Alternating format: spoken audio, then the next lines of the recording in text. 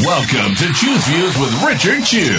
Get ready to dive into a world of insightful conversations and thought-provoking discussions. As progressives, our job is to have an all-inclusive, full-on assault with all of our players. A show that will focus on moving our political, social, economic, gender, and cultural conversation forward. And all of our players means all of our players. It's Choose Views. And now, here's your host, Richard Chew. Hey, good morning, everybody. It will be a clearing the throat, scratchy morning for me. So I'll give you guys a heads up to let you know that fighting this sort of throat allergy combo cold thing that's going on. But let's get the day off and get the day started off on a good foot.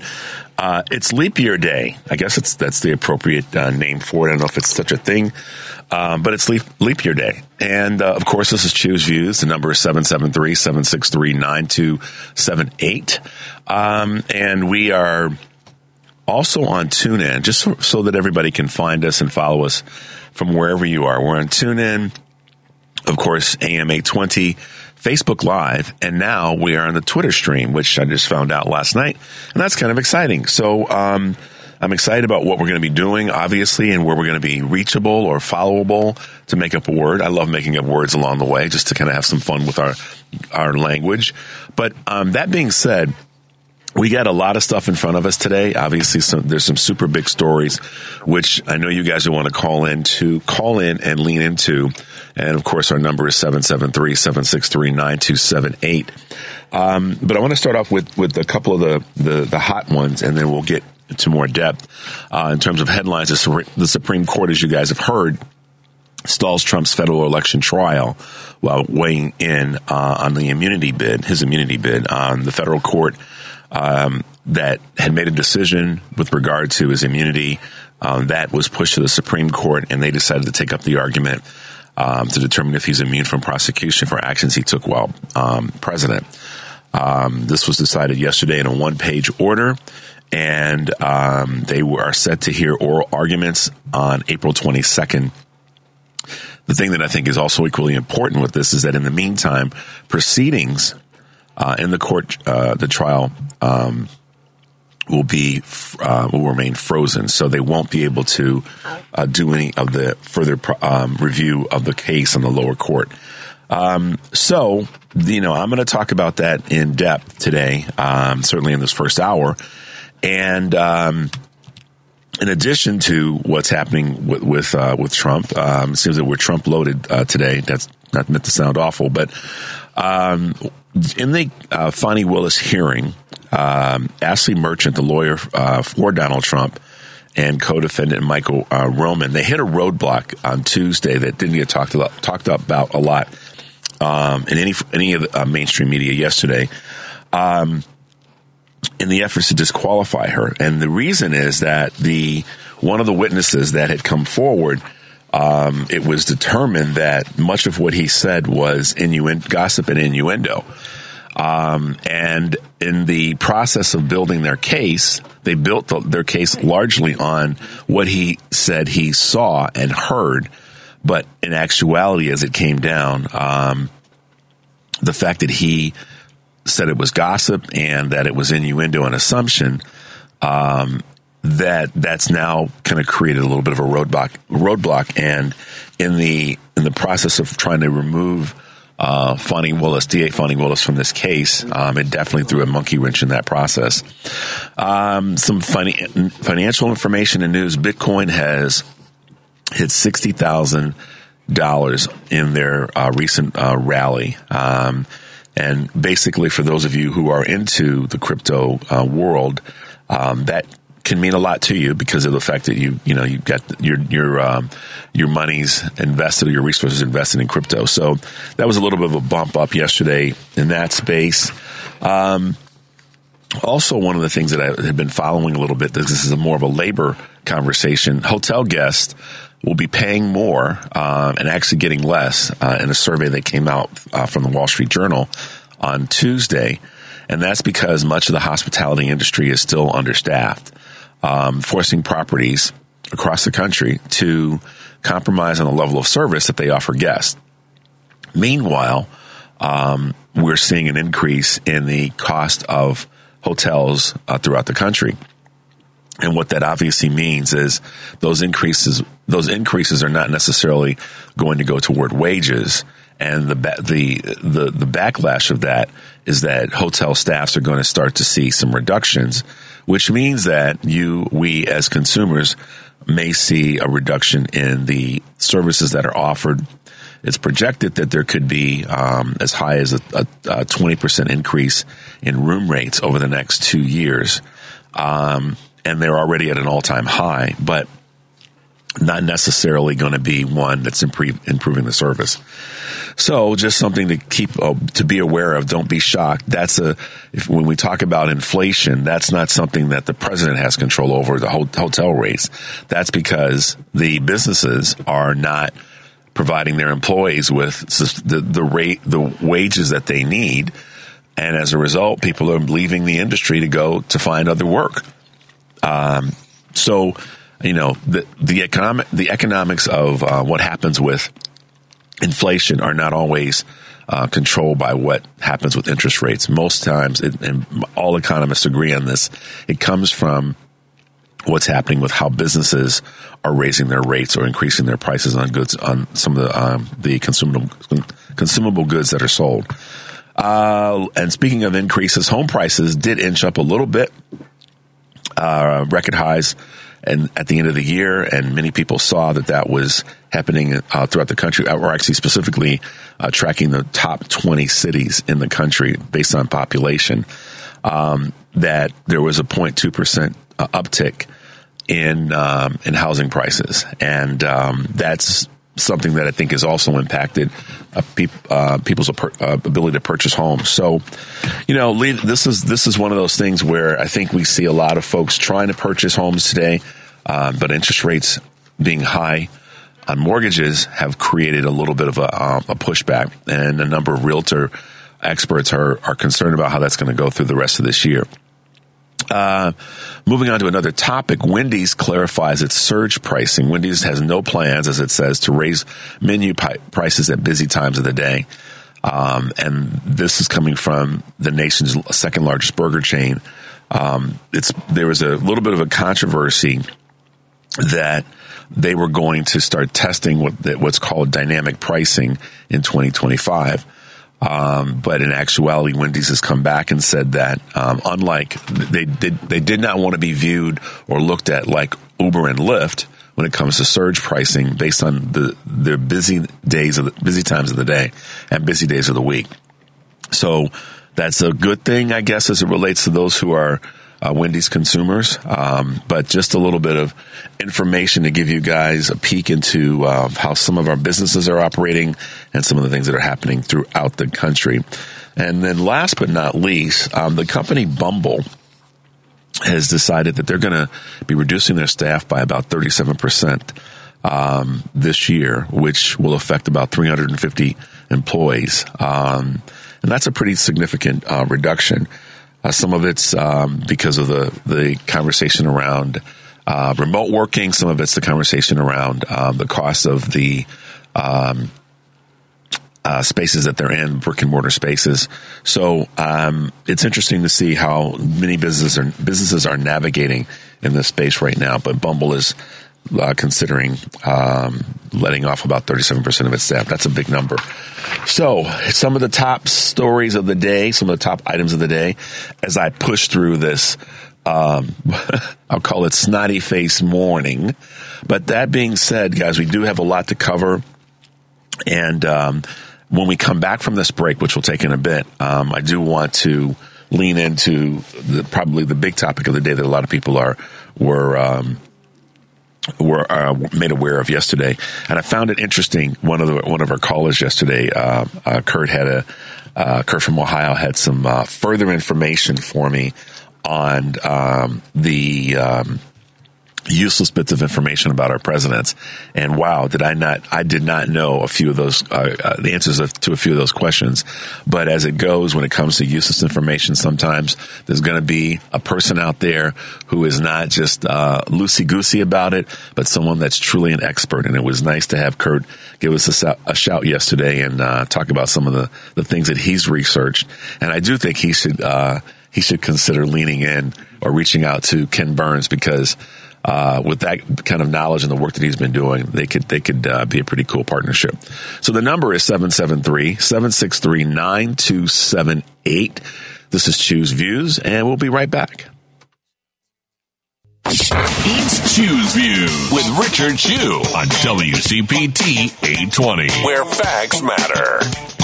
So, guys, we're back. The number is 773-763-9278. This is Choose Views for those of you who are just tuning in. Thank you for being here with us this morning. So, listen, the results in Michigan are more telling in my observation with regard to the president's success than that of Trump's. And here's a reason why. I kind of went and said, all right, let's do raw numbers. When we do raw numbers, President Biden got 81% of the voters that came out, and Donald Trump got 68%. And throughout the course of the day yesterday, kind of listened and watched some of the things that were being talked about in this space, and those percentages for the incumbent president aren't too far off from what's happened in the past. And I heard some references to what President Obama did in 2012, et cetera. I think the real conversation, though, is voter turnout. And as much as I looked at the percentages, I looked at kind of the raw numbers. And so not to get this skewed, this is what you kind of have to look at sometimes. You have to dig a little bit deeper. So there were 1.1 million voters, Republican voters that came out yesterday and voted. And Donald Trump got roughly 68% of that. So that's a substantial number that's a good percentage, but it's lower than percentages that he's had in other primaries. And his ceiling is lowering. And that's the real message there. The ceiling for Trump is lowering in these primaries. He's not getting the percentages that he should get because, essentially he's the incumbent on the Republican side because he's not getting any real competition from Nikki Haley or anyone else.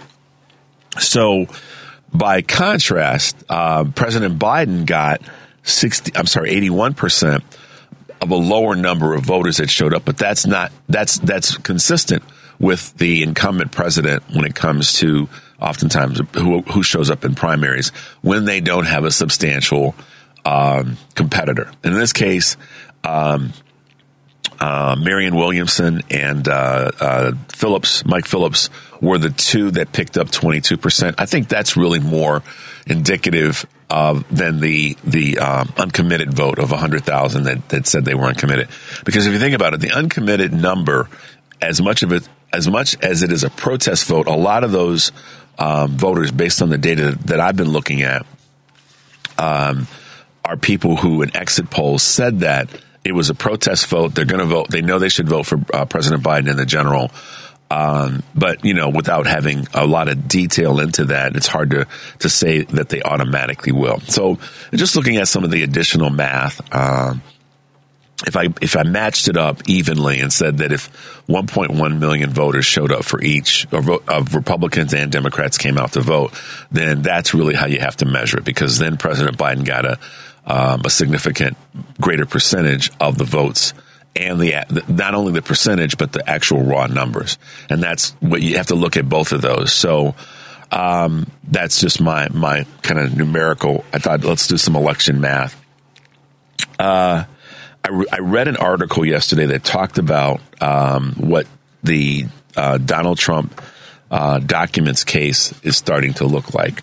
And that's the one that's in Florida, that is being adjudicated by Judge Eileen Cannon, and it's also the one that Jack Smith has put forth down in Florida. These are the documents. This is the DOJ case of the documents that Donald Trump took with him when he left the White House. So I could say he stole them. We'll say he took them with him. But here's a big question with the compare and compare and contrast with what's happening in the New York case and the amount of money that he's going to have to pay in fines, I find it interesting, and I'm going to be very curious about this. And Tom Hartman wrote this article, and I'll give you the edited version. He questions, and I think it's a good question to ask, how many people have been showing up at Mar-a-Lago in the last 6 to 8 to months to a year? And how many of those documents that Trump took when he left the White House are actually documents that have already been, for lack of a better word, sold to a foreign entity? There's been a Russian, quote unquote, diplomat. There's been one from China that's there, that's gone to Mar-a-Lago. And the question still remains: Is this Donald Trump's get out of jail free card? When the heat really comes down on him, does he or has he already put forth an effort with these foreign entities to say, listen, these documents are ones that I have had a right to have, and if you go forward with these cases, or this particular case in Florida, here's what I've already done. Here's what I'm going to do. It's not an unreasonable question, because I think that right now with the New York case and the fines that he's having to pay and the increase in the fines, that may be, I'd like to see if there are foreign bank accounts that he has to determine if there's money that's being funneled into those accounts to help in him having to pay these fines.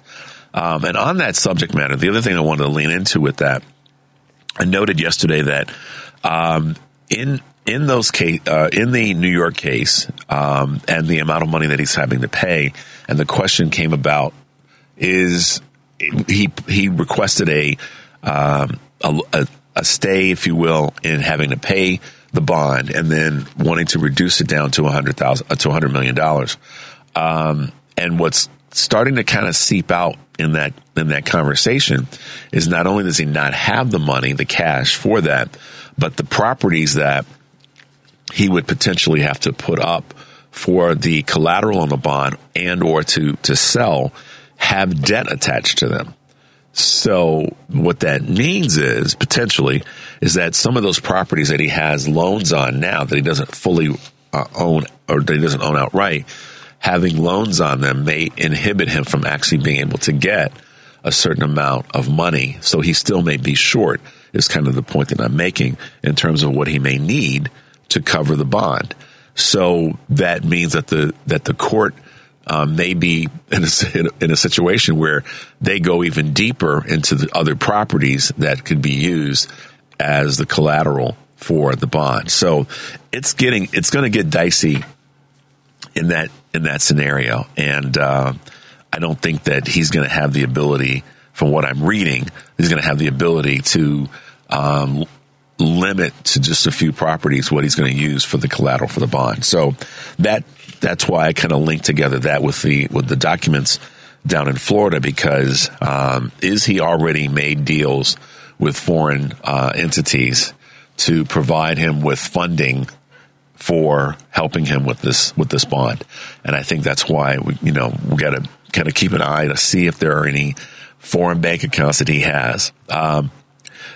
Linked to that is one other piece, and that's this: the fact that Lara Trump is potentially going to be one of the co-chairs of the RNC, and the monies that she may funnel to his campaign, which could potentially be dollars that could be used for dealing with this New York fine. So it's an interesting web, and it's a web that I think a lot of people are paying attention to, meaning those who are on the legal side of this scenario. But at the same time, I think a lot of people are also worried that he's going to finagle, kind of fish off the line as it relates to getting the monies to pay for this. So we'll see. It's a moving.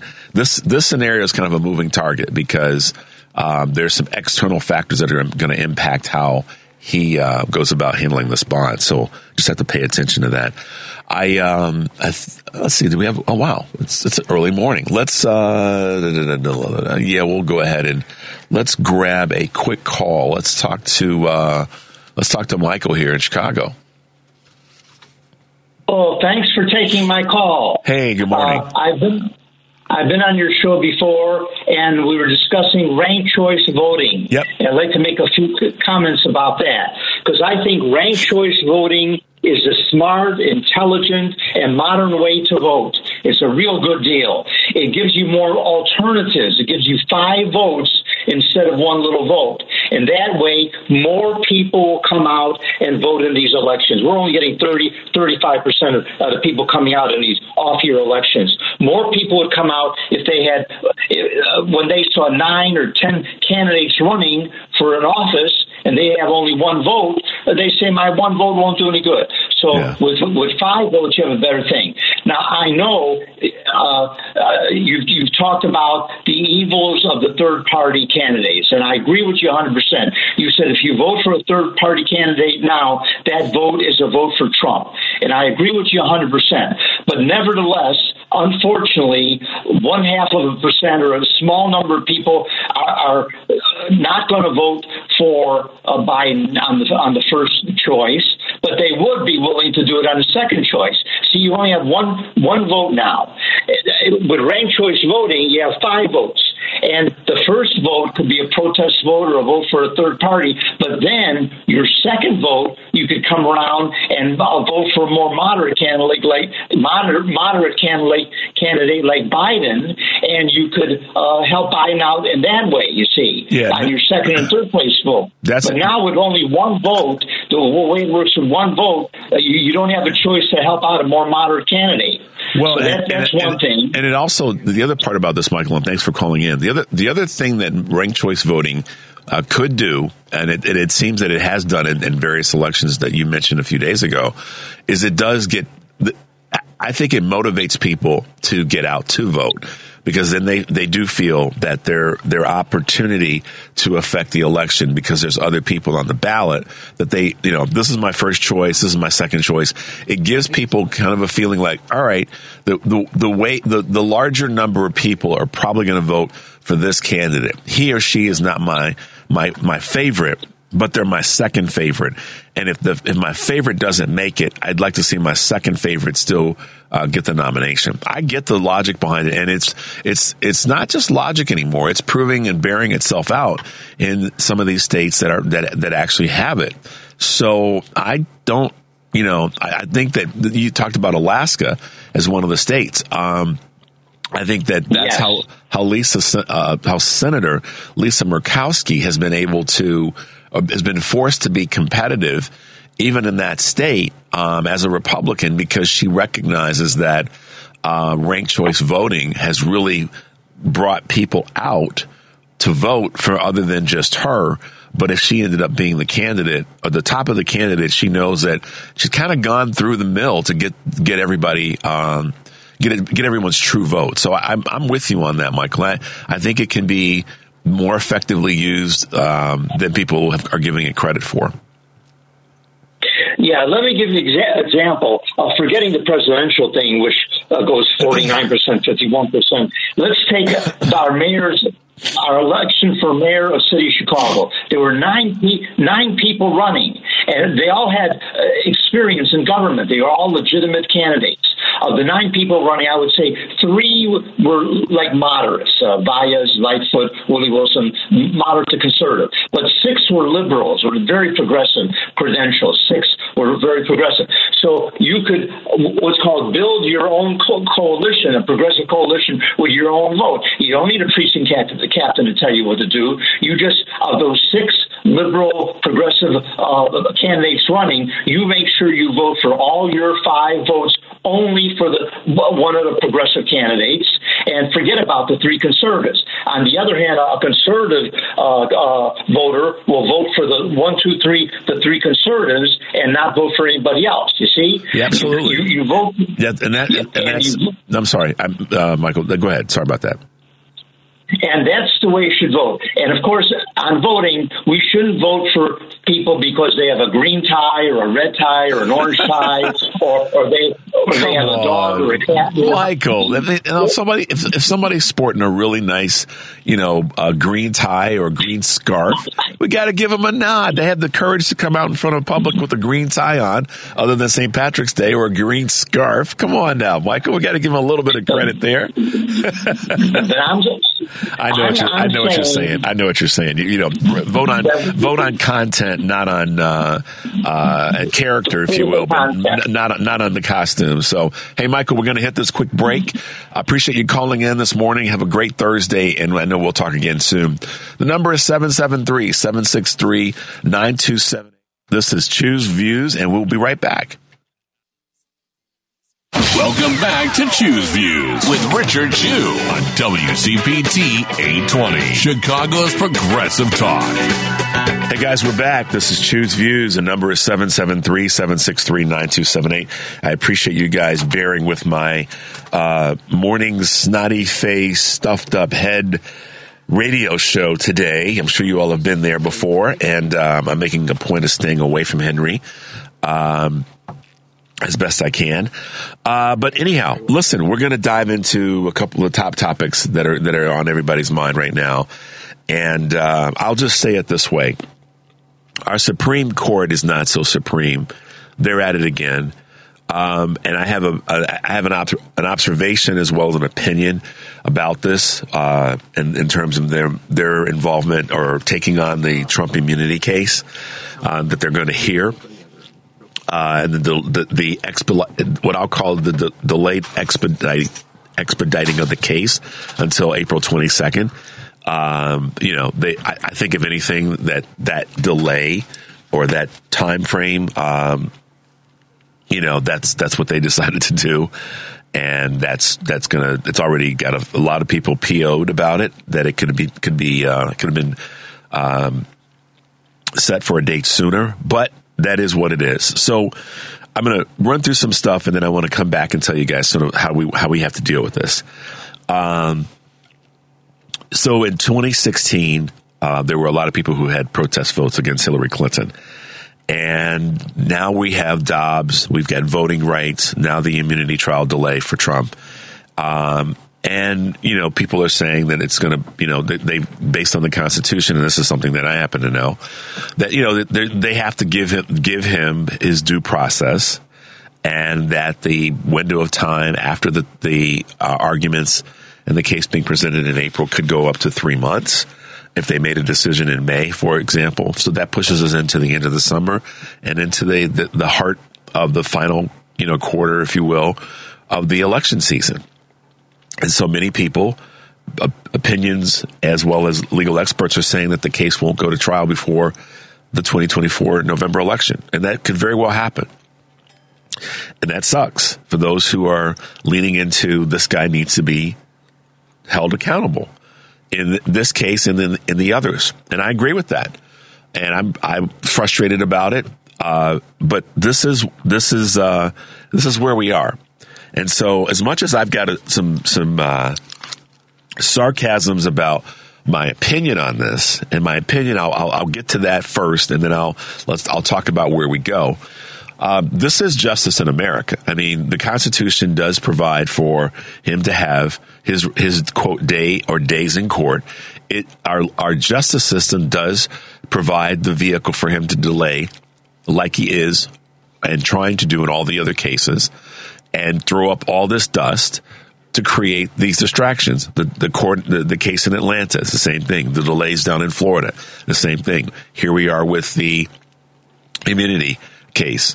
And the one that had got a little bit of a delay but won't see any further delay is the election fraud case in New York. And that's not my point is, this is our justice system doing what it does for certain people, not for everybody. So the frustration, if there's a frustration that you have, let me give you some points. For the longest time, folks like myself and Eric Grant on the Family Meeting have talked about our justice system isn't always as just as people like to think that it is. It does work differently for other people, for some people than it does others. That's proven itself out. And let me talk about it from a political standpoint, because I thought about this yesterday. Let's go way back to when Richard Nixon got caught with both of his hands in the cookie jar, and there was a recording of it. Now, that man should have done some time or paid a greater penalty than just being able to stand on Marine One and wave to everybody and salute, as you all may have saw. Yes, I'm a nerd that followed the Watergate trial. My mother allowed me to sit after school and watch the trial.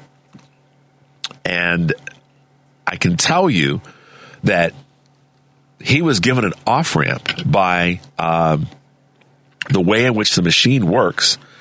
At that time, Barry Goldwater, as you guys may know, many of you know, went in and said, "Hey, listen, dude, we're going to give you an off-ramp. If you leave, we aren't going to convict you. If you don't leave, I can't vote for you because I'm trying to run for president." I mean, that basically was what happened. They gave him an off-ramp, and he took it. So that's how our justice system works, how our legal and justice system works. It does favor those who have power and access and largesse to continue to shield themselves with attorneys that can do the research, that can create these motions and stays, and play the game. So if the system if you're not happy with the system right now, I'm sorry, let me be clear. If you're not happy with what's happening right now, based on how our justice system works, then the mechanism for changing that I'm going to get to just in a moment, but I want to make one other quick point about how the concerns that people have had.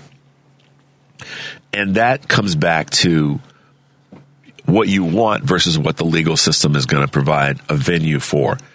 I want for him to have a fair trial, because what I think that the Supreme Court is doing in this case is they don't have any precedent. The Supreme Court likes precedent because what precedent does in most cases, now Dobbs, obviously they said it was settled law. IVF, which I see some of you who are on hold want to talk about, it supposedly wasn't going to be part of the conversation, but, in my mind, Amy Coney Barrett lied. But the conversation around how our justice system works and where we're headed with this is that I think the Supreme Court, since there's not a precedent, they want to create one. They want to have an opportunity because precedent gives the Supreme Court cover. It gives them cover, or it gives them if nothing else, it gives them a starting point on how they're going to approach cases that they do decide to hear. What's the precedent? What have been the previous rulings on a lower court? And in this case, although the federal court said, nah, this dude isn't immune, the Supreme Court, because of their ego, and I say all 9 of them, not just the 6 that are right-leaning, and ironically, to what was said earlier, now are all 5 of the 6 Republican or 5 of the 6, right-leaning justices are Catholic, and that's interesting how our country has moved on that scale. But anyhow, I think that they want to have the ability to lean into this since there's no precedent, there's no prior ruling. They want to be able, based on their ego, to have a say in the ruling on if a president is immune or not. I think that's why they took this case. I think they're tired of it. Tired maybe is not the right word. I think they want. I'm going to stay on the ego thing because that's kind of where my thought trends were yesterday. They want to be able to control this conversation. So, as much as people are frustrated about what's happening right now with the Supreme Court taking the case and hearing it, and how the delays may kick in based on what the Constitution provides in terms of due process, I think the Supreme Court just basically said, 4 of the 5, and then soon to be 5 of the 4 of the 9, and soon to be 5 of the 9. They want to be able to be relevant. If you think about what's happening with the Supreme Court, or has been happening over the last 2 years since the midterms, is that their relevance has been challenged. Excuse me, guys. Sorry about that. Their relevance has been challenged because of some of the decisions that they've made. And because of that, And because of the things that have come out with regard to Clarence and with regard to John Roberts, and then Alito's commentary about certain things, their embracing of Ketanji, Judge Jackson, I just feel that's where they are. That's why they took this case. I don't think they took the case necessarily on the merits, because the federal court wrote a pretty good decision on that, when they heard the case. From all the attorneys' snippets that I looked at yesterday, it's a pretty button tight ruling. But I think the Supreme Court has said, yeah, but we want to be able to as I've heard people say, we want to be able to dip our beak in that. It looks kind of juicy. This is a big case. We get to determine if a president is immune or not. So that's what I wanted to lead with in this conversation. Now, the other part of it is, and I don't know if, I'm debating on if I want to take a call, and then when we come back, I'll talk about on the other side of what I think we should do. So let's do this. I want to split this in half today. Plus, it'll give me a chance to breathe. I'm going to take a quick call, and then after that, we're going to go to a break. And then when we come back, I want to talk about the other side of the Supreme Court decision to take this case. So very quickly, Diane, we're going to go to you. We got about 30 seconds. Real quick, what's happening? I don't have time. You didn't give me enough. I give everybody. Go ahead, Diane. Go what you got. Go with what you got. Okay. Headlines in The Guardian, Alabama. You read all the way through it. There's money. The headline is group linked to anti-abortion mega donors. The group linked is Connect with Uline. Uline got their money from the Schlitz brothers, confirmed in Forbes, and they're some kind of a super PAC that got it. Do you understand what I'm saying? Absolutely. For my 30 seconds? I absolutely get it. Okay, thanks. Bye. All right, Diane, thanks for calling in. She makes a good point, guys, and I don't know how much we'll be able to lean into it today, but many folks are familiar with where some of the super PAC money is coming from, and that's a topic that we're gonna lean into, not today, but in a later show. And I'm making a note of it because I do want to talk about campaign funding and Citizens United, because I've gotten some communication on social media about that. So listen, guys, I see that you guys are on hold. I'm going to get to you when we come back from the break. I'm just trying to stay on time today and also be able to breathe. So the number is 773-763-9278. This is Choose Views, and we'll be right back. You're listening to Choose Views with Richard Chu on WCPT 820, Chicago's Progressive Talk. Hey guys, welcome back. Just wanted to take a break for a second so I could breathe. But let me come back to where I was with regard to the Supreme Court. So I laid out the case of why I think that they took this, why I think they're taking this case, and then what they're going to hear. But at the same time, I'm going to, this is going to be the, what do we do about it, part of how I see this. So we know what the Supreme Court did in Bush v. Gore. We know that they've made some decisions, and I don't think the Supreme Court has been the same or been, quote, supreme since then. Okay? I just don't. And I'm basing that on their decisions to take certain cases and their decisions in certain cases as to why the Supreme Court has lost its luster after that. Okay. But here's what we have to look at and what we have to do. And I go to this, the lessons that we've all probably heard or had to experience is that what can you do about it? Okay. So I'm just going to sort of streamline this. And what I mean by streamline is just try to make this as quick and narrow as possible.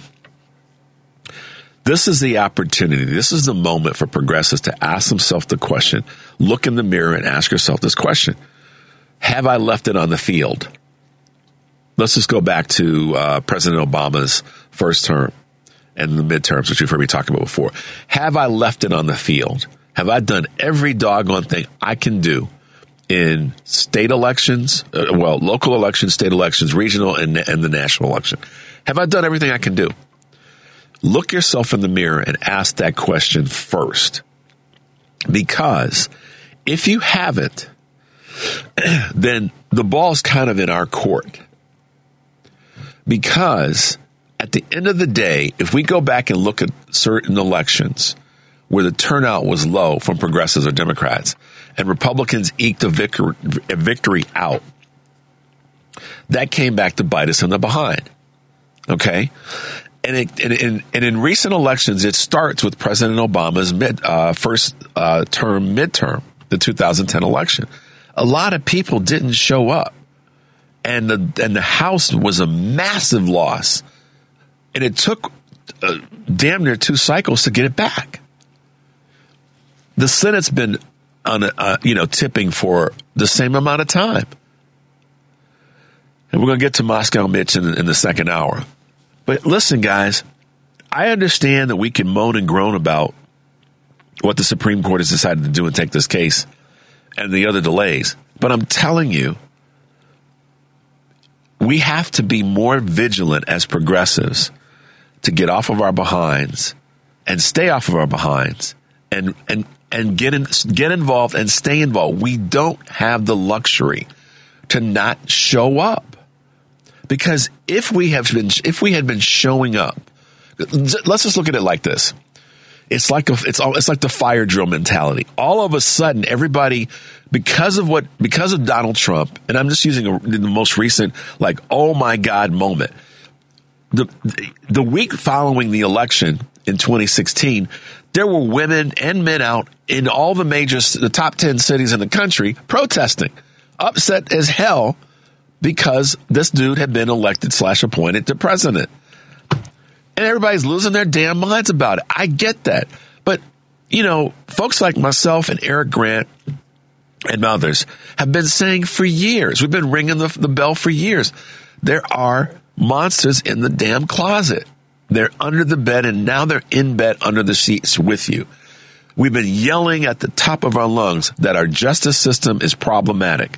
Our election system is problematic. But the one thing that everybody can do is show the hell up for elections. Michael just talked about ranked choice voting. Yeah. Michael just talked about ranked choice voting. Look, y'all, that's about showing the hell up.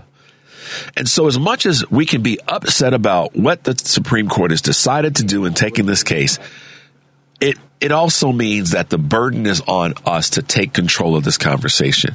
It means that you don't have the luxury of saying, I ain't going to vote or I'm going to protest vote. And this is where I'm linking this all together. This protest voting stuff is malarkey. I get you want to protest vote because you got your little issue about, President Biden isn't threading the needle just the way you want him to in the Middle East. Okay, I get that. But if the Dobbs decision impacted you, if you're a woman and you didn't show up in the last 2 elections, then you don't really have a right to complain. I should say have a right to complain. You don't have a leg to stand on. You have a right to complain, but you have a leg to stand on. And I say the same thing to guys. And any community, any ethnic community. If you didn't show up in the last couple of elections on a local level, on a state, 28% of the Chicago voters showed up for this last election. But I hear people complaining about what Mayor Johnson isn't doing. Did you show up to vote? If you didn't, then you need to shut the hell up. So with the Supreme Court decision to take this case, the mechanisms that we have in place, there's a couple of them.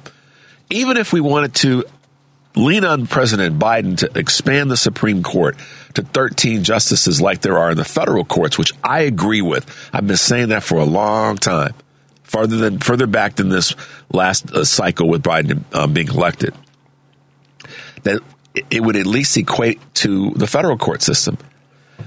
But I'm staying on this point because it's important.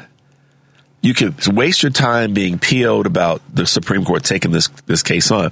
But let's be honest. Had we shown up and not complained about Hillary's damn emails, if folks had shown up in greater numbers in Michigan, and I can hear this all day long, she's not a great campaigner. Okay, so you need somebody to tell you to come out and vote for him? You knew what the issues were. Come on, y'all. I'm tired of hearing people say, oh, she wasn't a great campaigner in Michigan. Shut up. You mean you need somebody to come tell you to get your behind up and go vote? Are you crazy? How come you need to have an illustrious, vibrant, wonderful, well-spoken, not everybody is Obama. Not everybody is FDR. Hell, not everybody is Reagan. You should know the issues and with all the, look, if you go swipe on your damn phone, then maybe swipe about some civics. How elections work, what's happening with the candidates. I provide information to the best of my ability, as so many other progressive voices do. But damn it, y'all, get off your behinds and get out to vote and take 5 people with you. If we had elected Hillary Clinton in those battleground states that were narrowly deciding, you can't say she didn't campaign well in Michigan or in Wisconsin or in Pennsylvania. She did, and if it was wrong, it was wrong, but did you not show up? The people that sat at home that didn't vote for her in 2016, are you the same people that are whining and moaning now because the Supreme Court took Donald Trump's case? Then where in the hell were you in 2016? Because you should have been out campaigning rather than waiting for her to come and spoon feed you the message. So I'm tired of hearing progressives whine about this Supreme Court decision to take on the case, because if Supreme voters, I just made that up, had decided to show up in 2016, the 3 justices that were appointed by the dude who's about to have an opportunity to plead his case in front of them would not be there. They just wouldn't. And if we go back further, and if y'all had shown up in the 2010 midterms to give President Obama the Congress that he needed, House and Senate, Mitch McConnell wouldn't have had the leverage he did to not let President Biden come through with his nominations to bring to a vote with the Senate, because we would have had the Senate. Okay? So I hear it. I get it. Folks are upset. But, you had the ball at the 1-yard line and decided to not run it in. I'm referencing the Super Bowl with the Seattle Seahawks and the Patriots, where they decided to throw the ball rather than run it with Marshawn Lynch. But anyhow, y'all get the point. And if you don't, I'm going to hammer it in again. We had the opportunity to run this one in 26, actually going back further again, when President Obama was in office, and we didn't take advantage of voting so that we could have had the Senate that we needed to help him get, at the time, Merrick Garland, but, selected. And even those who say that former Justice Ruth Bader Ginsburg stayed too long. Everything I read said the reason she stayed as long as she did is she was hoping to get to the next cycle, so that, and then we didn't get Hillary in. So there's the dominoes, guys. There's the dominoes. It starts with us taking responsibility and getting our behinds out to vote and taking 5 with you and getting them to get 5. It really does, guys. And I know I'm screaming at you today. And I apologize for that. But don't sit back and be upset and whining and complaining about what the Supreme Court did when we had the opportunity to do something about that in the past and then make this future better. So going forward, even to expand to the court to 13 judges, which a lot of people are saying that President Biden should lean into, we still need the Senate to confirm. We have to have the Senate to be able to do that. Y'all understand that? And we need a House that's run by Democrats to keep the crazies out. That requires voting in the down ticket elections. So when I was preparing for the show yesterday and I heard this breaking news, and I was just thinking about, how do I want to handle this? Do I want to be the guy that's going to go on and go, oh, those awful Supreme Court justices, what's wrong with them? And they're so unfair, and they took this case and Donald Trump's going to win, and we're not. No, y'all, it ain't like that. I'm sorry. It's just not. It's in our hands. And as a black man in America, the thing that I will tell you is I have seen the justice system be unjust. And my two tools that I have to fight back against that are my ability to vote. One is my ability to vote, and the other which is actually the predecessor, is my ability to think about how I want to be involved in the process. Do I want to sit back and whine and complain, or do I want to get in the game? And I'm a get in the game kind of dude.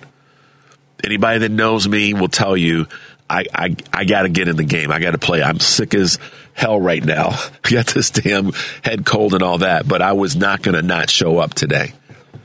Okay? And I'm not patting myself on the back. I'm saying we have to be that way as progressives.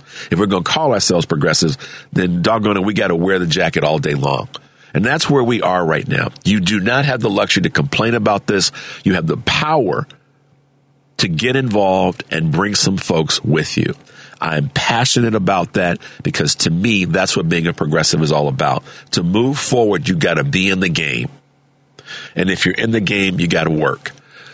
We're going to take a quick break. The number is 773-763-9278. Choose Views. We'll be right back. You're listening to Choose Views with Richard Chu on WCPT 820, Chicago's Progressive Talk. Hey guys, I'm back. This is Richard Chu, and this is Choose Views. In case you just tuned in, the number is 773-763-9278. I apologize for my snotty face broadcast this morning, and I appreciate the support that some of you guys are throwing at us on Facebook and Twitter. And I appreciate it, and I respect you guys for hanging with me today. My man Henry is also keeping us on the rails as always. So listen, this is, I don't know. I just got to say this. And I may sound like I'm poking fun, but this Texas fire is hugely unfortunate. We all have some relatives that are probably in somewhere in Texas. It may be because of work. It may be because of other things. So we want their safety, as we want all Texans' safety. You could be red as hell. I don't want any harm to come to you. That's just how I am. That's how I roll. But this is a comment not about Texans, right, left, or in the middle. This is a comment about their funky government. They spent Henry, check this out, man. They spent $142 million sending human beings to other states so they can make a damn point about. Y'all notice because I'm stuffy today, I'm cussing more. So anyhow, $142 million, Henry, to send folks to other states to make a point, a political point. Human beings, no matter if they're left, right. Here's what's crazy about Greg Abbott. This is how stupid he is. See, this is why I just say there is a God, she, he, them, they, because God doesn't let me talk to certain politicians. Because she knows exactly how I would deal with them. How stupid. First of all, your power grid is jacked up. You can't keep the lights on. You can't keep people warm and safe. You can't keep people cool. And I know we have family down there and friends. But this is the crazy part. This is what's so crazy about Greg Abbott. He is so hell-bent on mistreating human beings. The man wants to call himself a Christian. Shows his behind up in church on Sunday, assumingly. But he ships human beings to another state because we don't want y'all here and we want to prove it. We want to make a point. The irony about this, and this is, again, how my brain works.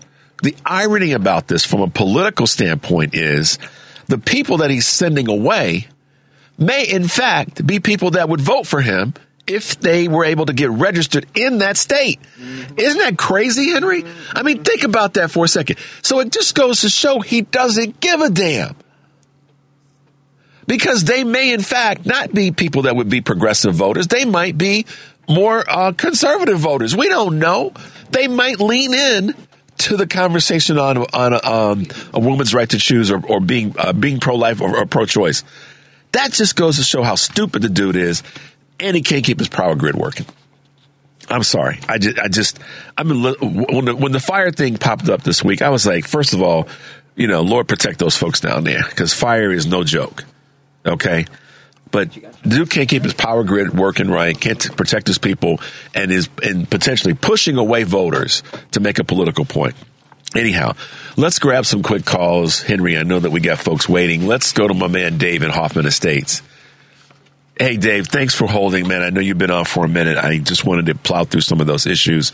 What's happening this morning? The chair show.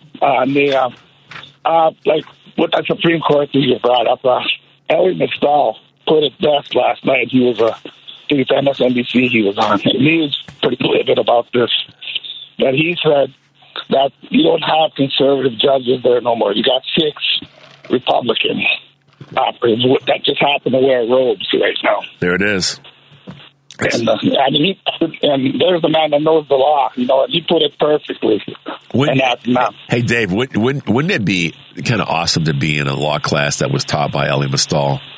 I mean, It would be funny as hell, and you'd have to pay attention because he looks like the kind of the professor that would throw something at you if you were staring out the damn window. But you would learn a whole bunch of stuff. Don't you agree? I agree. He looks like that Eddie Murphy character, the one. Oh yeah, the clumps. Oh yeah, he does. Yes. And I was telling a friend of mine a year or so ago. I was looking at Ellie when he had his really big gray fro.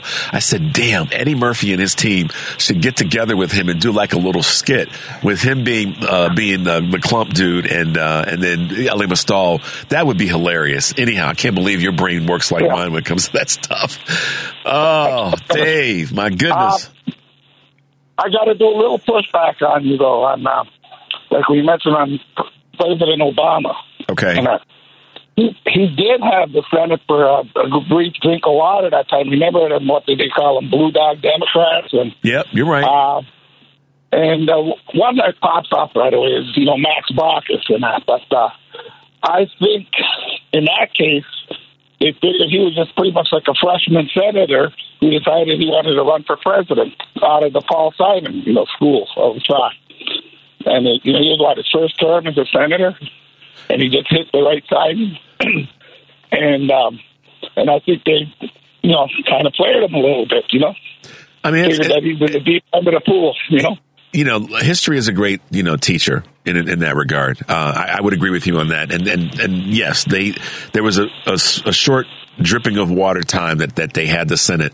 But they didn't have it it doesn't change the fact that had people voted consistently and come out in the midterms and the generals in those 8 years he was in office, we'd be in a different place right now because there would have been more voters to get those. I mean, I'm just saying, yes, you're right. Technically, you're right.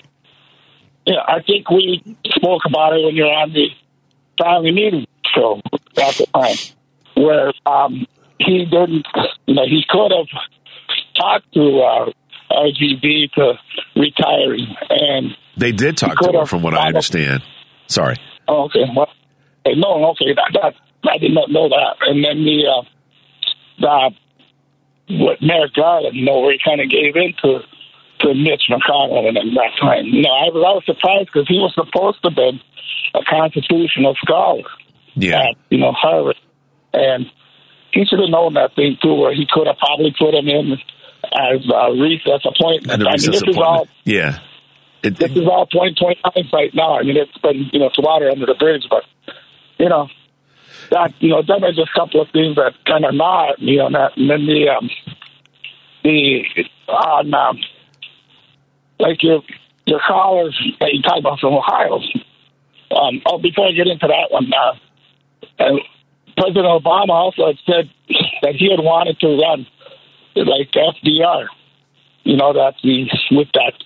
the make me, type of thing, make them push him to make them do certain things. And then when we did, he kind of started lecturing us for doing it. He told us to do it, then when we did it, he didn't like it. Yeah, I mean, I've never said that President Obama or any president was a perfect president. He's the last president to be to win a re-election, though. And in modern times, that means something because he was reaching people that needed to be reached, and he was getting things done that needed to be done. My point was this. And you've heard me say this before on the family meeting and here on Choose Views. There's some things I wish President Obama could have done or would have done differently. I think he tacked to the center because he knew the voting base was there. I think he should have had some more representation of black men in his cabinet. I will never change. I'll see him on the golf course and I'll say, former President Obama, I wish you had done this. And his reasonings are his reasonings, but that strategically would have been the thing. We talk about optics, and we talk about what's happening with, quote, younger male voters or middle-aged male voters. I'm telling you, optics are important, and had he had more black men in his cabinet, then there would have been a visual sense that this guy, and I understand what people say, well, but Richard, he ran as a neutral president, and I get all that. But I'm talking about optics. That's one of mine. There's others. But at the end of the day, the fix for the problem structurally would have been for people to have voted in their Senate elections to get more progressive Democrats in the Senate and the House. That would have allowed the brinksmanship that happened to have been greatly reduced. That's a fact. And I agree with you. There's some things I wish he had tacked a little bit differently on. But at the end of the day, the voters' voices weren't heard in the numbers that were needed for him to be able to make some of those structural changes. So, yep. But no, man. I'm sorry. And timing is everything. No joke. With your caller with the historical things, surprised he didn't mention, too, that FDR, the only one that we know that ever had 3 vice presidents. Yeah, he had 3 different vice. Yeah, I know. Is that crazy? I think he's the first president. He's the only president because he ran 3 terms or had 3 terms, 4 terms.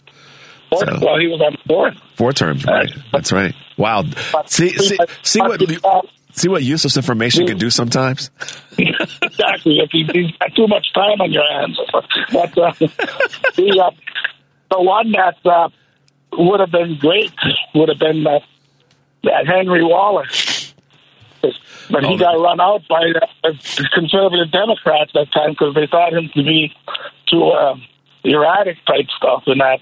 Imagine what would have happened if Henry Wallace had been his VP rather than Truman. There's a lot of history behind that. That's the study that my goodness, Dave, thank you for bringing that up. But yeah, I've leaned into that in my private time to review that, and that would have been a game changer in a lot of ways, more than people realize, based on some of the policies that Truman set forth. Dave, we're coming up onto a break, right? And so I'm going to gently let you go because I've got to hit this break. With Wallace, though, we wouldn't be having that battle over health care. I know. That's true. It's so true. It's a lot of history there. Dave, listen, man, let me... around a little longer. Anyway, I didn't even get to what I wanted. I know the time limit people want to talk, but hey, thanks for hearing me out again. Always. Big high five. You too, man. Be safe today. So guys, thanks Dave for calling, by the way. Have a safe one. The number is 773-763-9278. This is Choose Views, and we'll be right back. It's Choose Views with Richard Chu on WCPT 820, Chicago's Progressive Talk. Hey guys, we're back. This is Choose Views. The number is 773-763-9278. One of the things that I think Dave wanted to talk about that we didn't hit because of time is Hunter Biden. And I'm not quite sure if this is the direction he was going or not. But I will say this. Hunter Biden, from the reports that I read, came out swinging in this private testimony that he gave. And many of the GOP fools forget that Hunter Biden is an attorney, has a law degree, practiced for a while, was very successful as an attorney, and he knows the law. So the GOP, and that's the reason at the end of the day, I think that other than the optics behind it, that they don't want this testimony to be public. Because from what I read, he came out swinging. He came out ready. He came out prepared to deal with the BS that they were bringing him, and he came with the receipts. So that's the reason I wanted to hit that real quickly. I know that Dave may have wanted to chat about that, and we can lean into a little bit more tomorrow. But this is how the GOP rolls. They're not prepared. It's a show. It's the chaos as we talked about before. But this is where we as progressive have to look at what we're empowered with. We have so many tools in our hands. We can't, misuse the tools or leave them sitting in the toolbox. We have to use them. And right now, our 2 biggest tools, I believe, are our commitment to fixing the problems. And fixing the problems happens with changing who the leadership is. And changing the leadership requires you have to get out and vote. And it also requires you got to bring some people with you into the conversation. And, for a longest time, your lifetime, Henry, and longer, people have leaned onto this. You can't talk about politics and religion and money with family and friends. And I think that's a bunch of BS now. Because what's happened is those on the right, and I've sat and listened to conversations that people have, they talk about it.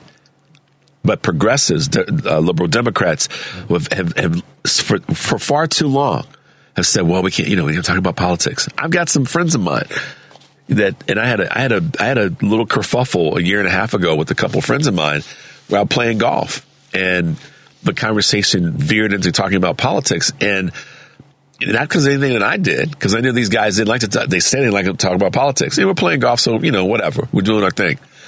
And I was like, after we were all said and done at the end of the round, I was like, wait a minute. Don't ever tell me what I can and cannot do. Because I'm not the one that started the fire, but I was about to put it out. So we have to, as progressives, kind of take the Hunter Biden and be ready to come out swinging. Because we've been back on our heels for far too long. I'm tired of people running around saying, oh, we can't talk politics, Rich.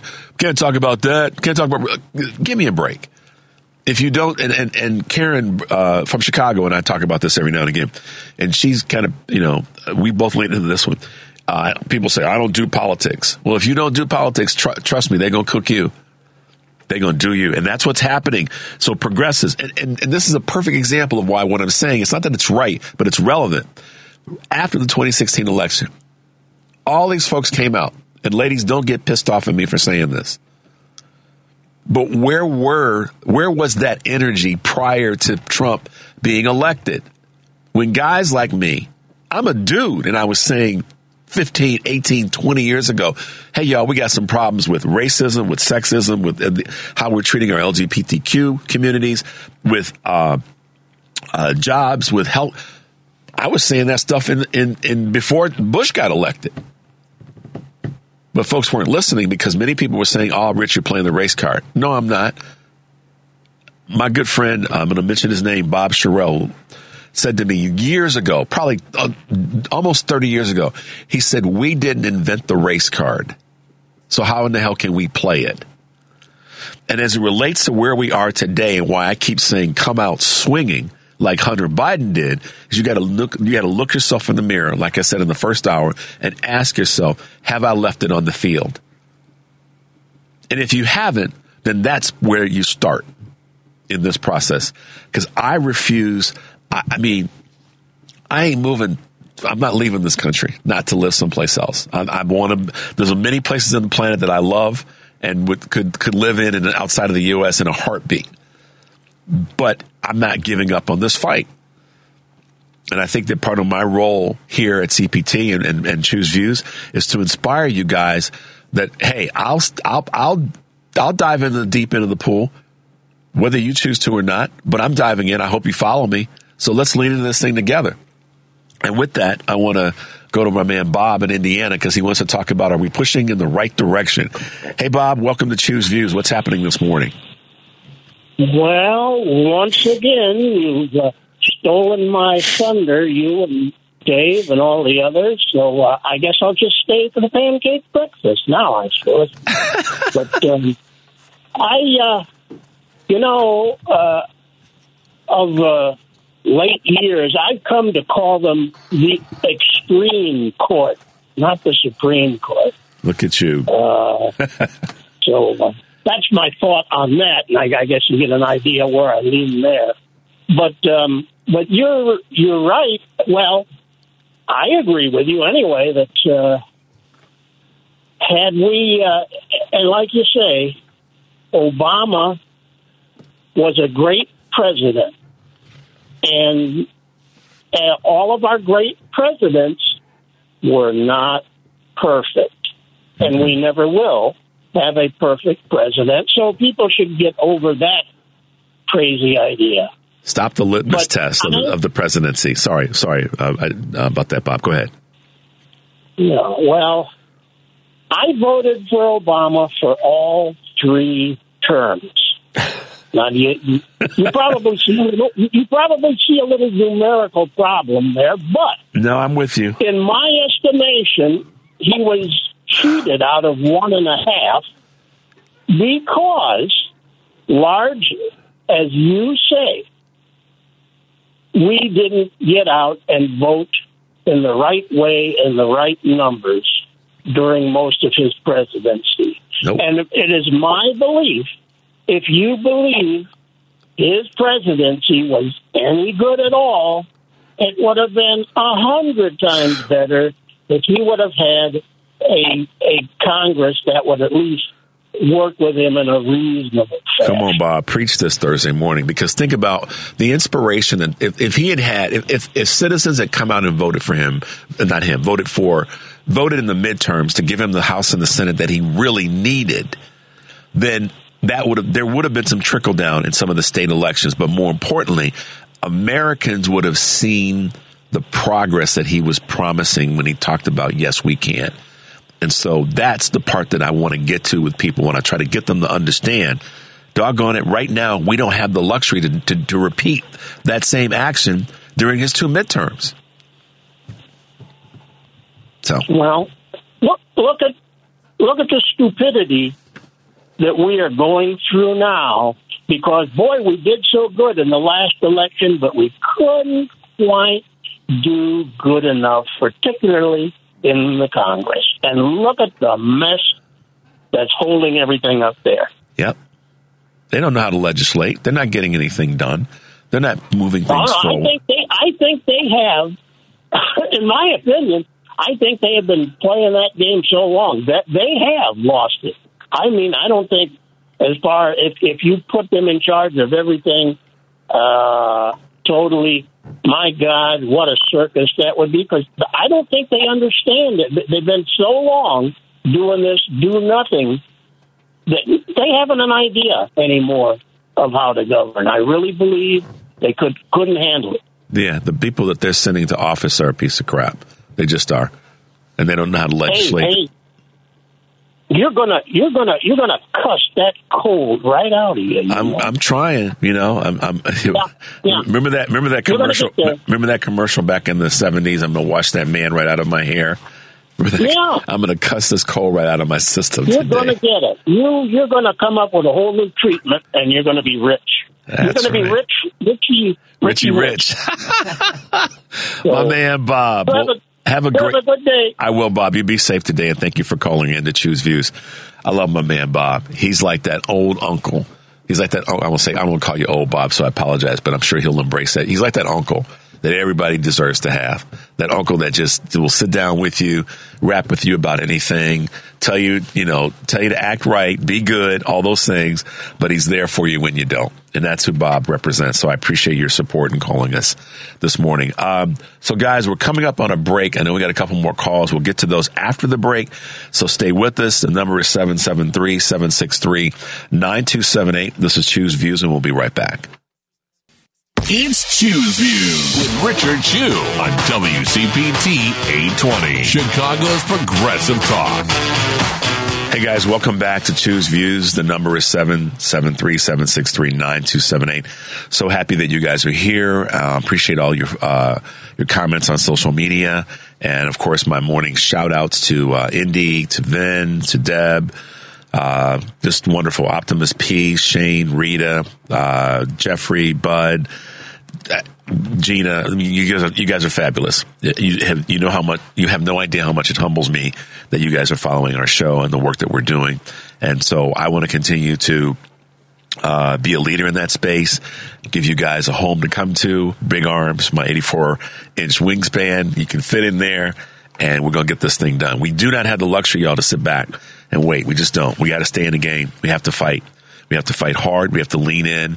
I could use a ton of movie analogies and all that, but at the end of the day, we don't have that luxury. We can reset the clock on some of the things that haven't gotten done in the last 20 years politically.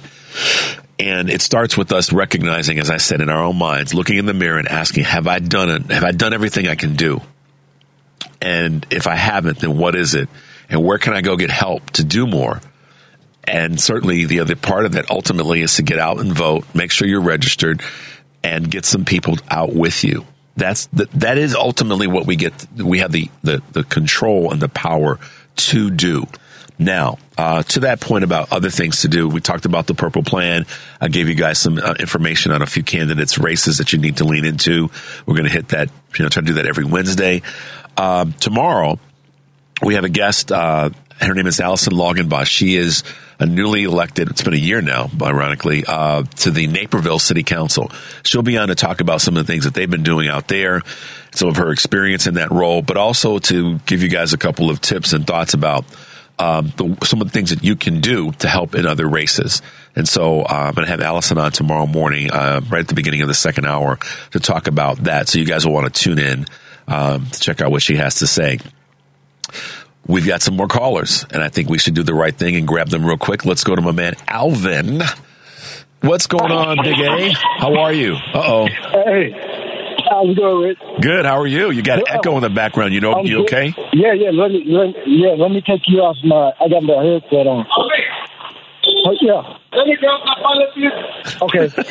I'm at work too, so I got somebody hollering at you. Okay. All right. I'm gonna try to get you off a headset. Okay. Let's see here. It's getting better. Whoa. Okay, wait. Hey, you hear me? I can hear you. Now? Okay, all right. Hey, I was just calling to say thanks for the book. Oh, you're welcome. Remember you had the Super Bowl question? Yes, I do. You were the guy that was a true progressive and a true honest dude. Yes, I remember you absolutely. Sir. And my wife was on my case, like, we got to get the books out. I'm like, we will. I just want to make sure I got the right address. She was on me, man. I'm telling you, you and Bob won those books. So congratulations. How you been doing though? Been doing good. I listen to you guys between you, Stephanie Miller, and Tom Hartman. I listen to you guys every day at work. So, thank you. We appreciate that. Oh yeah. And then, because you have to get the truth, We try it, man. We try it. Man. What else is going on? Are you going to be doing the family meeting? Or yeah. Oh, yeah. I'm going to be in and out. Eric and Eric thinks I'm too damn old to do a show 5 days a week, let alone 6 days out of a week. So he said, look, man, we're going to, he said, let's just do this thing a little bit differently. So, and I said this earlier in the week. Yes, I'm definitely still part of the family meeting, guys. Don't worry about that. But Eric and I just said, let's balance it out a little bit. And I have to appreciate and respect him even more for kind of looking out for a brother and saying, hey, man, you are old. So, hey, you got a young sounding voice, though. Well, thank you. I try. Go ahead. Sorry, Alvin. I'm talking over you. Sorry. No. I guess black don't crack. Even in the voice. Well, I'll tell you one that you'll appreciate. My brother-in-law was listening to the show last week, and he's in just outside of the Kalamazoo, Grand Rapids area of Michigan. And he called my wife, and I'm paraphrasing, but basically said, "Wow, Richard really sounds excited on the show." And I was like, well, there's a lot of compliments that I could get, but that's a pretty nice one. And I am excited, guys. You got to understand, I'm passionate about this stuff. I am right down, I'm passionate about it. I don't have a choice. I have to be. Right. And in this role, in this opportunity, my goal is to further impassion other folks, because we can set the clock back on this stuff. We can fix this, but we got to stay involved. We got to stay passionate about it. We don't have the luxury. And I know we've been working our behinds off for years, but we can't stop. So I am excited about this. Man, I come to work and, it's like the time just flies, Yeah. Listening to you guys, it's like, man, you inspire me to I was, one of my old neighbors in my apartment complex. He was like, he's gay, and he and my son are good friends. Well, we're all good friends. Right. And, I have a problem with anybody, But I was like, man, we're just sitting around, shooting stuff. And I was like, man, we should do like a podcast, like 100 miles an hour, and call it 100 miles an hour. Just go from one topic to the next. Why not, Alvin? Why not? How old is your son? My son is 31. And his friend is roughly the same age? Or? His friend is about the same age range. Okay, so how old are you? 63. Okay, so I'll be 64 in September. In September. All right, we'll have to remember that come birthday time. But look, man, here's the deal. I'll call back. I know you will. Those cats are younger than you and me, and they probably have the skill set and they have the surroundings of other friends that in an hour they could put a podcast together. And I'll tell you, this is the deal I'll make with you, because I know you're in the Chicago metropolitan area. One of my good friends and followers, Karen from Chicago, she and Anita, they put together a podcast. I listen to it. And I hear them every day. I don't sure if you know it. I'll be more than happy to put you guys together and have her help you. Oh, dude. I'm serious, man. I'll be more than happy. I don't know if she's listening right now, but I know I'm going to talk to her the next day or so. I'll put you two together, and then she can help you figure out how to put a podcast together. And the next thing you know, 100 miles an hour will be on, and you all will be doing your thing. I can quit my job. Or not. You can spread the message even bigger. But this is what humbles me and excites me at the same time, Alvin. Right. And that is the fact that we get to have a conversation like this, where you call into our show, you're a participant, and there's some things that you want to do. That's part of the excitement for me. That's one of the things that keeps me excited about this is that Alvin wants to do a podcast. Well, hell, why not? Oh, man. And we've got the resources, which is our connections, to make that thing happen. So, all right, network. We'll do it. We'll figure it out. I'll get with Karen and figure out how to get you guys connected, and you guys can start to work in that direction. But okay, well, I'll stay on the line and give my information. Okay. Well, I'll make sure that Henry gets your number again, and then I'll have it, and we can go from there. But I think we have some of it. But either way, man, it's so great to hear your voice. I'm so glad you were able to call in. Yeah. He inspired me now, man. I'm walking on the cloud now. I'm like, that's what we all do. All kinds of possibilities. That's what we do. Alvin, have a great day today at work, and be safe out there. We appreciate you calling in, and have a good rest of the day. Thank you, and much success. Thank you. Be well today. What a great call, Alvin. That just makes me feel so good about what we're doing here, and I'm appreciative of that kind of support. Not of me necessarily, but the broader. He talked about Stephanie. Stephanie's been leading in this thing for a long time, as many others have, and that's what it's all about. Is us leaning in together at the same time in the same direction. Let's grab another quick call, Henry. I know you're gonna. We got Alvin on hold to get his information. I wrote his number down, but get his last name for me, because I didn't have that when we sent the book out. Yeah. So Ann was like, "Don't you have his last name?" I was like, "No, I don't." So, but he got the book, so that's what I'm thankful for. Let's go to real quick. Let's grab Diane calling that wants to talk about the GOP. Hey, Diane, welcome to Choose Views. What's happening this morning? Hey, do you remember me, silly Diane? I'm going to be real silly for a second, and then I'm going to be serious for a moment. Okay. All right, it's silly. I'm going to wash that man right out of my hair. Yeah. That's not a shampoo commercial. That's Rogers and Hammerstein musical, South Pacific.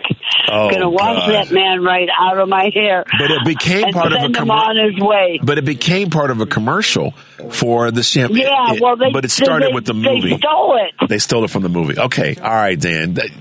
No, it wasn't a movie. It was a Broadway musical. Thank you. I So appreciate that correction. Yeah, well, I'm being silly on this because you're going to wash that man, Trump, right out of my hair and send him on his way. That's right. That's right, girl. We're gonna create our own little meme behind that and tie it. But I don't want to get in any copyright trouble. But that's what we have to do. I'm just being silly. Now I'm going to be serious. Go for it. All right. Line from Shakespeare. Okay. It goes, something wicked this way comes. Yeah. Open locks, whoever knocks. Yep. All right. What do the locks mean? How about prisons? There you go. Clink, clink. Yeah. That's right. That's right, girl. Diane, go ahead. Sorry. And then I want to say one more thing. How I've been getting the right to vote out? Bus stops. I have to wait at bus stops. Okay. And you just start chatting with people. And I don't say, vote this way or vote that way. What I say is the right to vote. We have been fighting for the right to vote. Yeah. All right, let's start with who could vote in the early... All right, and take it all the way back. Who could vote? Only rich white men. Yep. Right? Only college educated. And then we had to kick in the doors. And then after the Civil War, certain black men, only black men, had the right to vote. Yep. And then we had to kick in the doors some more. And then only white women were allowed to vote after World War I. Right? Yep. And then we had to kick in the door some more. And then we fight and die at 18, but we can't vote. Vietnam. Come on, Diane. Preach to us, girl. All right. So this is how I reach and teach people. I just go after. I don't say vote this way, vote that way. I just say how much we have had to fight for the right to vote.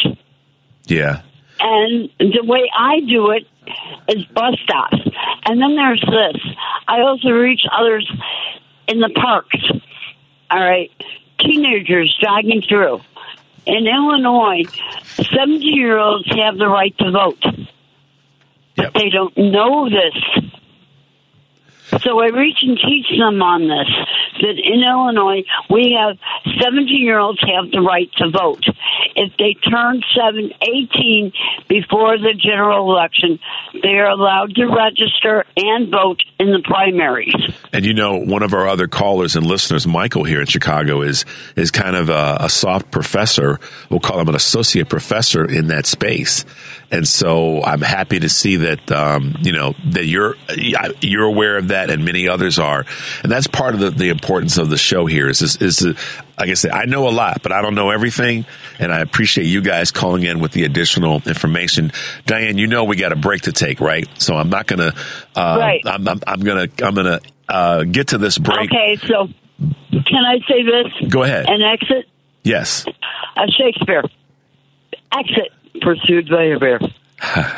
Look at Diane. All right, kiddo. Listen, have a fantastic day today, okay?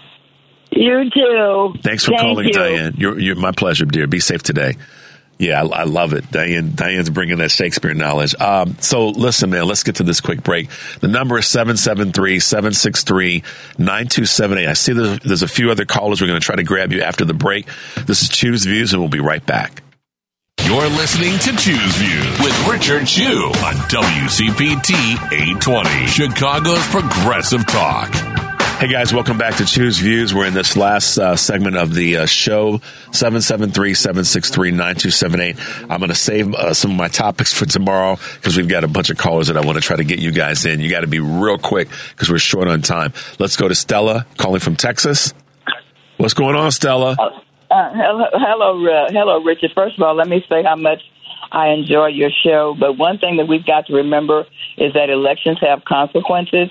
When you were talking about the 2016 election, one of the things that, and I hope I don't make Diane mad for saying this, but there's another elephant in the room that people don't like to talk about when it comes to voting, and that is in the 2016 election, white women didn't show up for Hillary, okay? They sure did. White women gave 53%. White women elected Donald Trump, okay? Listen, Stella, you got me to protect you in that space. I've been talking about that for years on the family meeting and here. 53% of white women voters voted for Donald Trump. 57%, you may know this, maybe not, but I'll share it now. 57% of white women voters voted for Donald Trump in 2020. So yes. I'm not pointing my ire at white women. I'm pointing it at voting with some smarts and common sense, or is that who we are as a country? And that's what we got to deal with. And y'all can hate on me all you want to, but the numbers and the truth don't lie. Well, my white female friends really and they are progressive. But this is one thing they don't like to hear me say. And going back to those numbers that you mentioned, 46, like you said, in 2016, 53% voted for Donald Trump, and 46% of those were college-educated women. Okay, and why you gonna give the ball? Why you gonna give the ball? You at the goal line, you gonna pass rather than run the ball in. That's kind of how. That's my analogy. We keep giving the ball. You keep passing the ball when we should just run it in, and that those numbers don't lie. So this is one of those moments, Stella. Maybe you can ride with me on this, where that voting bloc has got to look in the mirror and ask themselves that question. Exactly, and I tell my white female friends when they ask me what they can do, and I tell them, you need to get with your white female friends and turn them around, because that's why we have. I mean, that's why we have the kind of government that we have in Texas. Believe it or not, when Beto O'Rourke was running, Beto did not even get the majority of the white female vote. Yep. Abbott got that vote. Yes, he did. That's why we have, and that's why we have such restrictive abortion laws here in Texas, because we keep voting Abbott, well, not me, but they keep voting Abbott in. I think Abbott has won.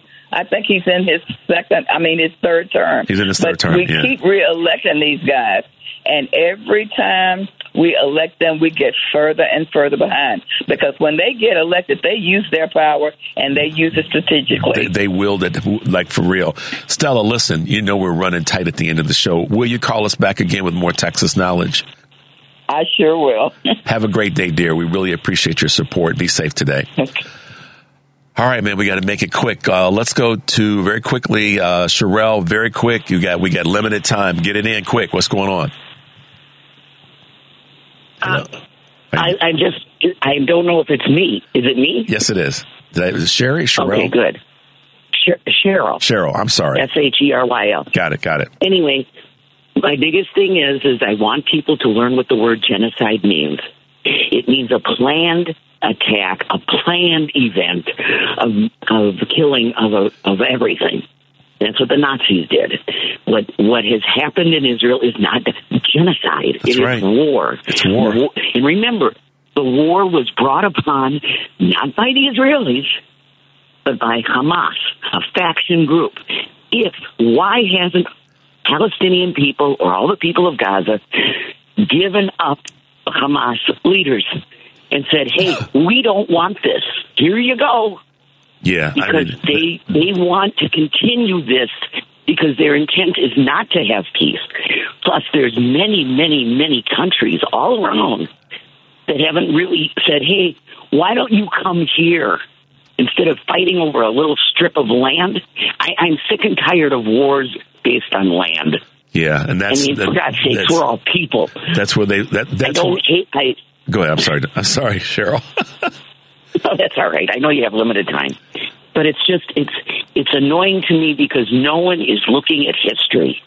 And these people getting these groups together saying, well, we're funding Israel, the only democratic nation in that area. Are you people crazy? Of course you need to fund it. They don't even look at all the benefits that Israel has done for the world and for America. Well, and I think there's a lot of that lost because you people, the people of the news, allow people, it's good to talk about things, but do both sides. All I keep hearing is all the killing. Yes, we don't like the killing of children. We don't like the killing of innocent people. But then to blame a whole... they did it to themselves. They didn't give up these horrible people who jumped in and killed Israelis and did what they did on the 7th.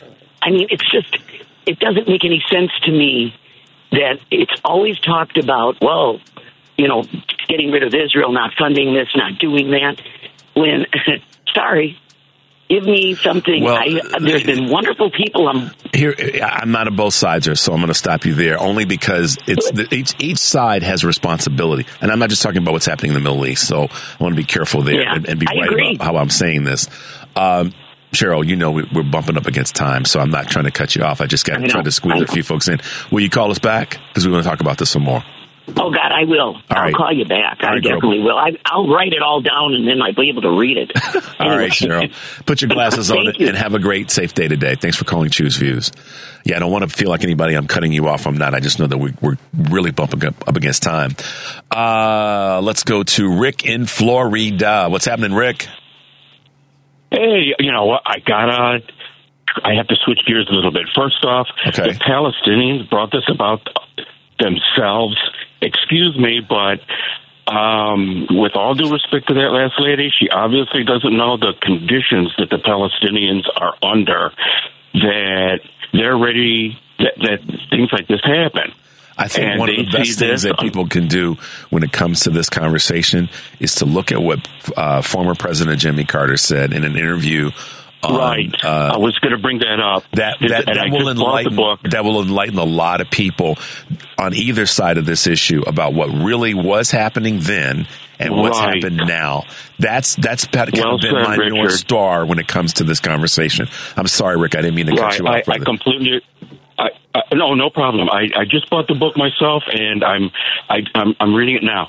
My other 2 points are this. I believe people are missing half of the point when they say that we have a do-nothing Congress, we have a do-nothing government. That's half the story.